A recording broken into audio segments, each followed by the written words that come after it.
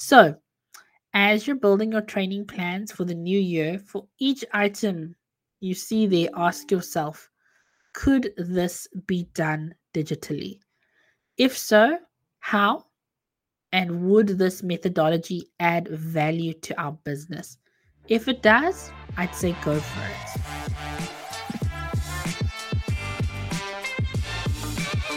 it. Welcome to the HR on the Brain podcast. Here we explore innovative approaches to dealing with key HR challenges so that you can continue to add massive value in your organization. I'm your host, Sheree Comninellis. Let's get started. Hi, everyone. Welcome to the HR on the Brain podcast. I'm your host, Sheree Comninellis, CEO of eBox. And today I will be talking to you about how you can leverage digital learning in 2024. Now, at this time of the year, you will be starting to think about the new year, which is around the corner, and how to allocate your training budget. With the pace of work and our ways of working having changed over the past year, it makes sense to start thinking digital first when it comes to delivering on your learning and development strategy.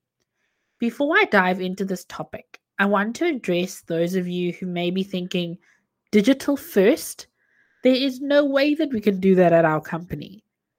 I want to clarify that digital first doesn't mean that all of your training must only be digital.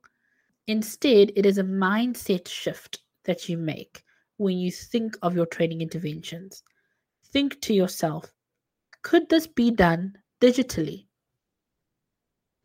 Now, a couple of questions you can ask yourself to determine what can be digitalized is to first ask yourself, what training are we doing on repeat?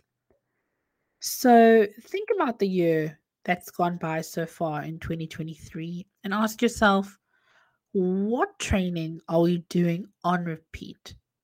To investigate this, look at your training log and registers for the past year and see which interventions were repeated multiple times, whether by your team in-house or by working with a provider. For some companies, you may need to do regular induction training, and so this may be one of your highest completed interventions. For other companies, there may be compliance-related training that must be completed on an annual basis. Consider what it would save you to have these interventions available digitally. Think about the time spent training, think about the costs to deliver the training, and the effort it takes from your team overall. If reducing these costs is of interest to you, then investing in building a custom digital learning solution is the way to go. The second thing to consider is learn when you need to, when you need to. Now, with the fast-changing pace of the working world, often L&D teams can't keep up with the needs that come from various teams throughout the year. Also, these teams may feel frustrated, having identified a training need and then not having their training need prioritized for the current year. In essence, people really want to be able to get the learning and the answers they need quickly, easily, and independently. If you find that your team members at your company fit this kind of profile, then it would be worthwhile to investigate platforms that have ready-to-go courses available that team members can simply search for and do when it is convenient for them. One example of this is signing your company up for LinkedIn Learning. If you go this route, though, please take the time to make sure that line managers are still doing training needs analyses for their employees and departments and sharing this data with you. Then, as an L&D team, you need to develop a strategy for how you will encourage team members to log in and complete the courses that they have been assigned based on the needs analysis. Of course, they could want to do more courses as well. That's great. But as an L&D team, you want to know that the minimum requirements have been met.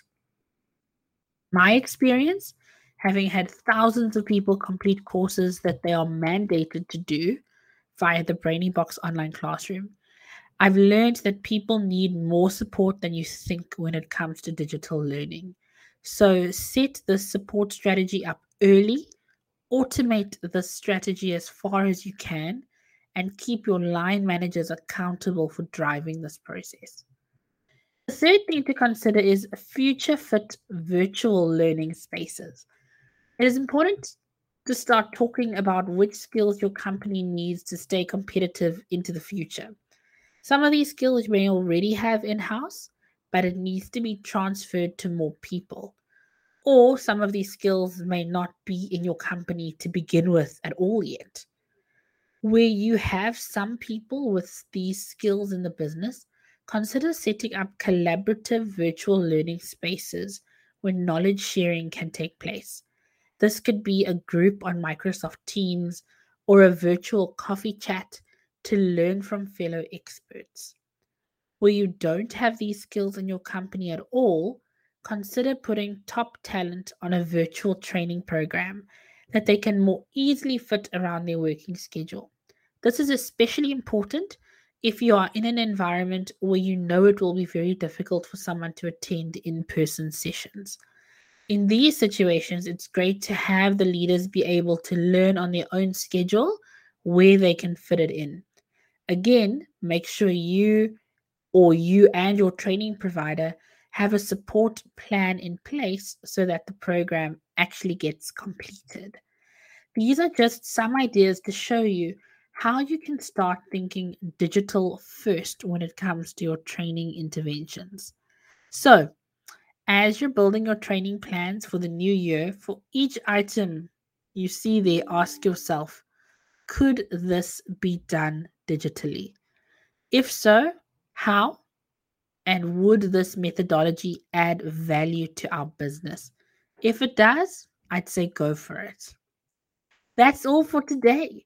If you have any questions or need help with thinking digital first when it comes to your training interventions, reach out to me and I'll be happy to chat to you. My email address is in the show notes. Have a great day. Thank you so much for tuning in. Bye-bye. Thank you so much for tuning in to today's episode and spending the time with us. I would love to meet you.